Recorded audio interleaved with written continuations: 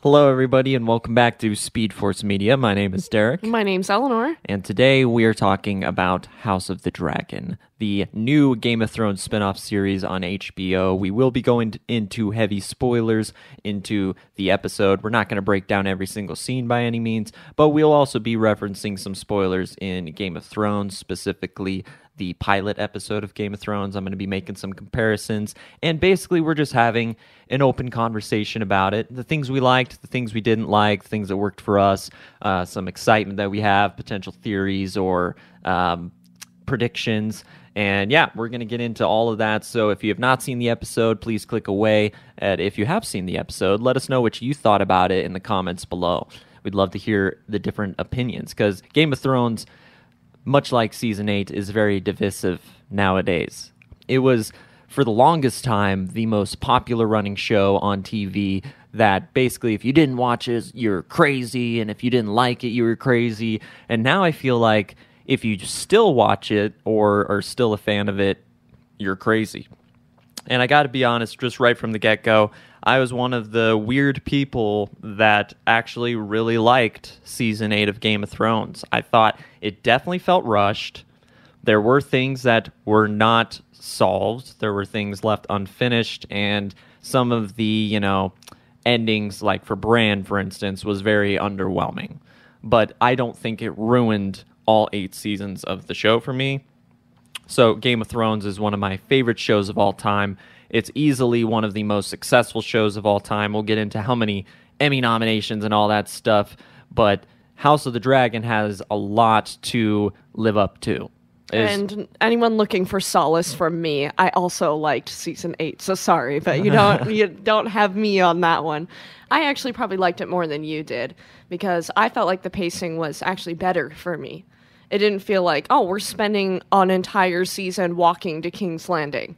Like, oh, okay, we're getting some shit done. Like, in an episode, we went from Winterfell to King's Landing. Let's actually see some shit happen. Well, hey, you have a different opinion than I do, so now I have to kill you. We can't have different opinions here. We all have to say, no, it's garbage. And, there were some things that I did think was garbage about it, but most of it I still thought was, a satisfying season to a great TV show. This show, though, House of the Dragon, has a lot to live up to in terms of quality, and if it falls on its face, then a lot of that hate from Season 8 is going to carry over into this show, which it already kind of is.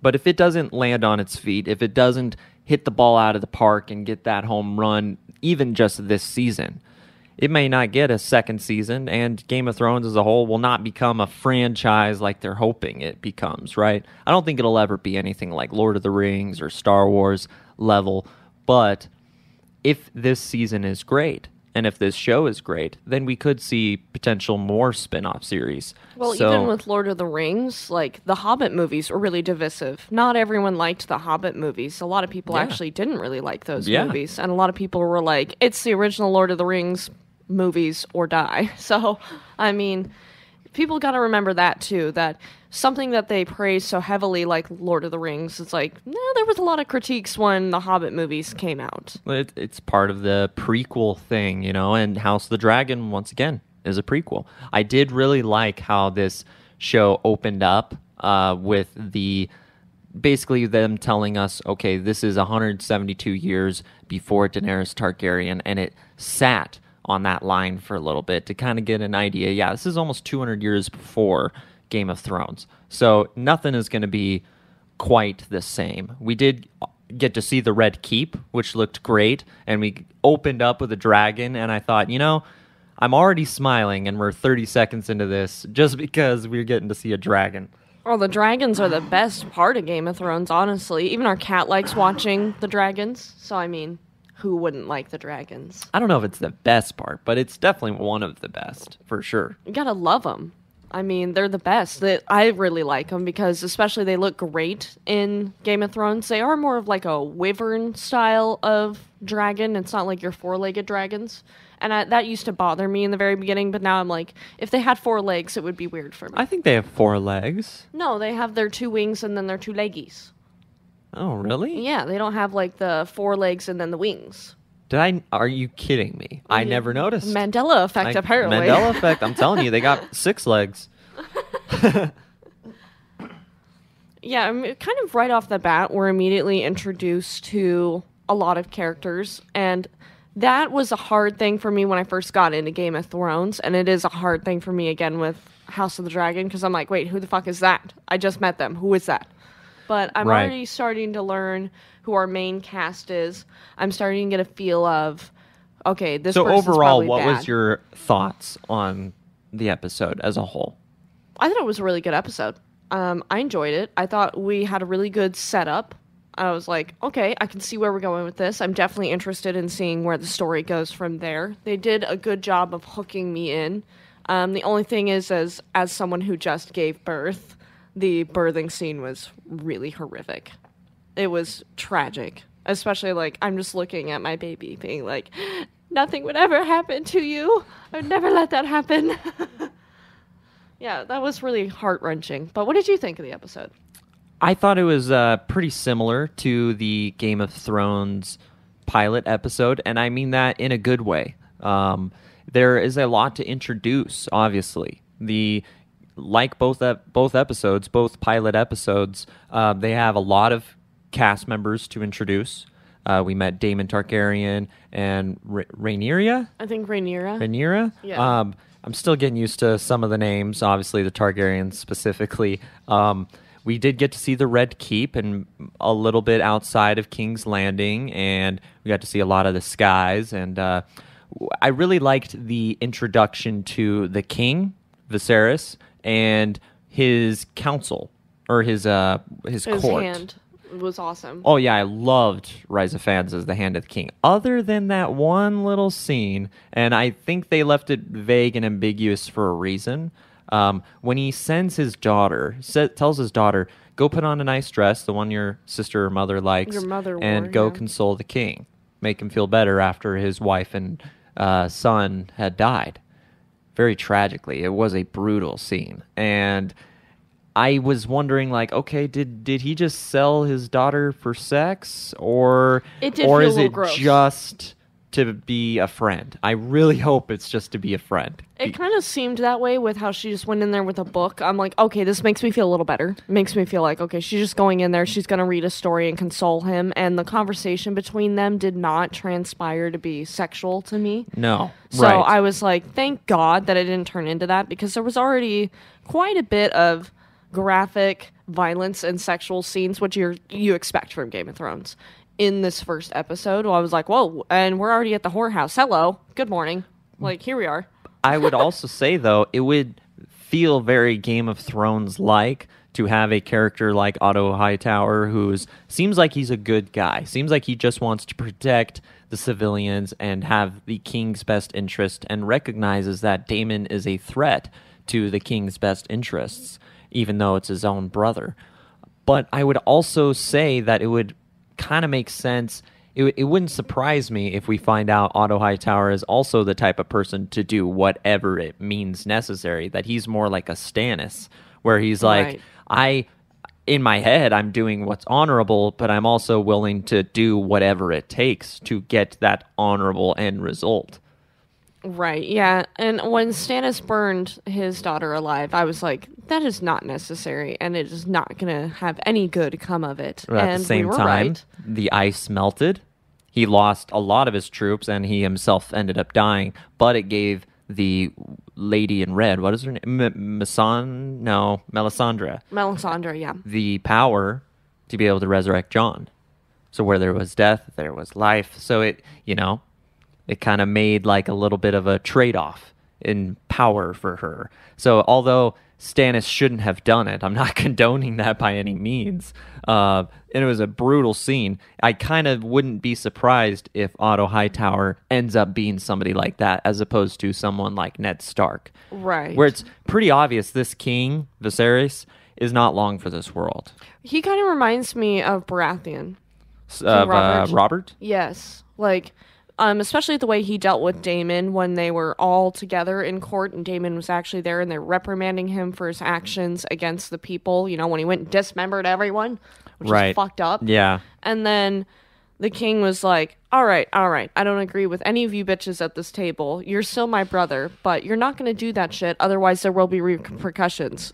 And Okay? then basically he said, let's stop talking about it. I want to talk about happy things like celebration for my brother's honor and stuff like that. Like he didn't want to address the important stuff and just wanted to focus on celebrations and parties and stuff like that. So Very in a Robert way, Baratheon to me. right, he is kind of like a distracted king who's distracted by the soft kind of lifestyle and not in the mud and in the thick of it where he's focused on the outside threats. And we heard a little bit about someone, I believe, in the north gathering people and slaughtering people, and that there might be a threat in the north building. I'd be interested to see where in the north, because we did see Rickon Stark bow down, give his loyalty to the king Rhaenyra. and the new heir, Rhaenyra. But that was pretty much the only little bit of the north that we saw. Otherwise, this episode strictly stayed in King's Landing, and Yeah, that we was didn't the even biggest see Dorne or anything. right. That was the biggest difference with this pilot episode versus Game of Thrones pilot, because in Game of Thrones we saw North of the Wall, we saw Winterfell. I'm pretty sure we saw King's Landing. We met the Lannisters, the Starks, the Tullys.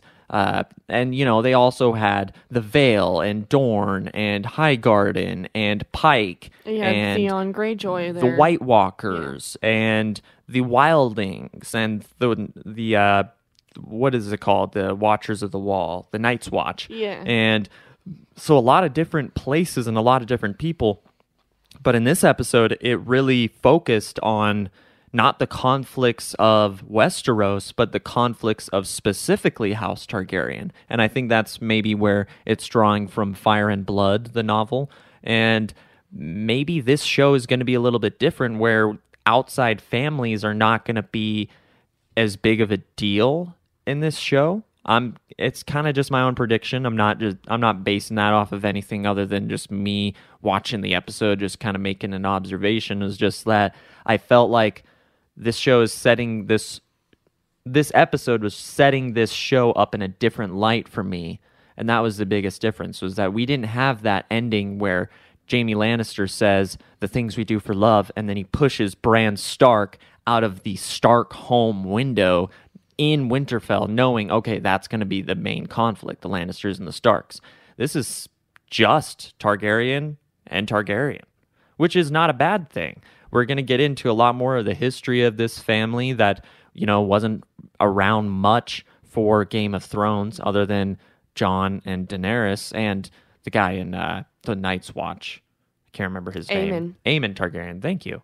And Viserys for a little bit of Viserys season 1. for a little bit till he got his golden crown. Yeah, but what do you think? Do you think there's a chance we're going to see more of the Starks, or more of the North, or maybe even north of the Wall? Anything I like hope that? so, but I don't see that being the focus of the show.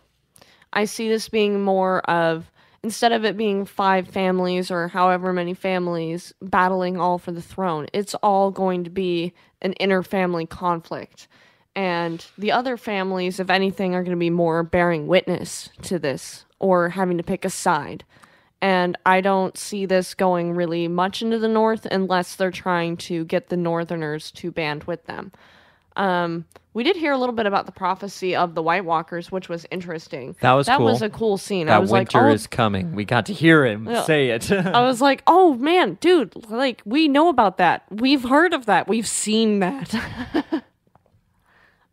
Yeah, that was really cool part of it.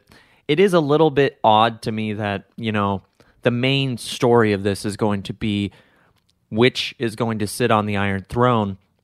And until Cersei, unless I'm mistaken, they never had a queen of the 7 kingdoms, right? I don't know. I thought it was just King Targaryens until King Robert, and then King Joffrey, King Tommen, Queen Cersei. Like, before that, it was the Mad King, and then Robert. And before the Mad King, it was all other Targaryen kings, right? So we already kind of know she's never going to sit on the Iron Throne unless they retcon it and say, oh, well, a Lannister ended up destroying the the history book. Either that, or maybe she rules as a female king. Because there is times in history in our real world where, especially in Egypt, like Queen Hatshepsut ended up being a king and would dress as a male a lot of the times. There was also a couple of English kings that were women. And in the MCU, King Valkyrie. Right, exactly. So they could do something like that. That's a great point. She could end up being just a female king, and then it wouldn't retcon anything, and you would still have your first technical queen on the throne. That is a way they could get around that. And, maybe this is going to be the question for the entire show, is does she ever actually get on the throne, or does Daemon end up killing her in the finale or something? I mean, that's probably years away if this show does get multiple season renewals, but Right. It is kind of a question, It's kind of like when you visit a prequel of anything. Okay, Obi-Wan and Vader, for instance, and Kenobi are not going to kill each other. So someone's going to walk away from this fight and the other one's going to limp away, but neither one's going to die. You know what I mean? Like, we know that they're going to end up in a certain spot. So it's hard to kind of build tension for something that we kind of know they have a very small window to play in. I think that's why they put it 172 years earlier, so they give themselves a larger window to play in, whereas if you'd been like, oh, this is 10 years before Daenerys is born, then you have to play with all your old cast members, and you have to make it make sense. Right. Like, for instance, you were saying they could pull different houses that we've seen before. For instance, like the Greyjoys. It's 172 years before, so there's no reason why House Greyjoy couldn't line themselves up with House Targaryen on one side, whether they choose Daemon Targaryen, and maybe Daemon promises, you give me your ships and I'll give you a spot on my council and help me sack the city. And maybe that's some way that they bring in a familiar house. Or maybe we'll see more of houses we've heard of but haven't really gotten a whole lot of, like Mormont or Hightower or like Strong. That was kind of a new one. They did mention the Vale, too. So it would be nice to see some familiar faces from the Vale. Right. Well, not familiar faces, but familiar names. Especially because we only heard the name Stark. We haven't heard a single Lannister. Yeah, which was surprising. I know that we're going to see a Lannister. It's just a matter of when. Because they're not normally from King's Landing, right? They're from Casterly Rock. Yes. So it's just a matter of time before we see Casterly Rock and Dorne and stuff like that. But like I said, it didn't show us all of that in this beginning episode, which kind of is making me wonder. I'm not 100% sold on it, but it makes me wonder just how much of those other places are we going to see. Right. But overall, it was an episode I thoroughly enjoyed. It felt great to be back in Westeros and great to see the Red Keep and so many different Targaryens and houses. And I like the conflict that they're setting up. It was a slower episode, but actually had more action than the original Game of Thrones pilot. So it was a good first episode. In fact, maybe even a great first episode. I am biased because I loved pretty much everything Game of Thrones has done. It's not a perfect show, but I can recognize its flaws and say it's barely noticeable compared to how much great television that show's given us. And hopefully, House of the Dragon doesn't have to necessarily live up to that level of excellence, but so far it's doing a pretty good job at getting me hooked. So overall, 9 out of 10 probably. I mean, it's a good episode. I don't have any major complaints, and I'm very excited to see where it goes next. Eleanor, what is your overall thoughts? I would probably give it a 9 out of 10, too. I really enjoyed the episode. Good pacing. They introduced things not too fast, like for Game of Thrones standards at least. Still kind of hard for me to keep up because there's just so many people, but they did a good job of introducing, like, okay, this is our conflict, these are our main players, so I enjoyed that. Overall, the only things I really had to complain about is it's a little graphic for me at times, but, I mean, I just look away and then look back when it's over, so I'm good. But that will do it for us, guys. Let us know what you thought about House of the Dragon in the comments below. And if you're excited to see the next episode, or if you're ditching the show because you've not been a fan of Game of Thrones for the last 3 seasons that they've done, or have you ever even seen the original show and maybe you're checking out this one? If you enjoyed the conversation, please give it a like and please subscribe to the channel as we do post new content 7 days a week. That will do it. Thank you so much for being here. We truly appreciate your support.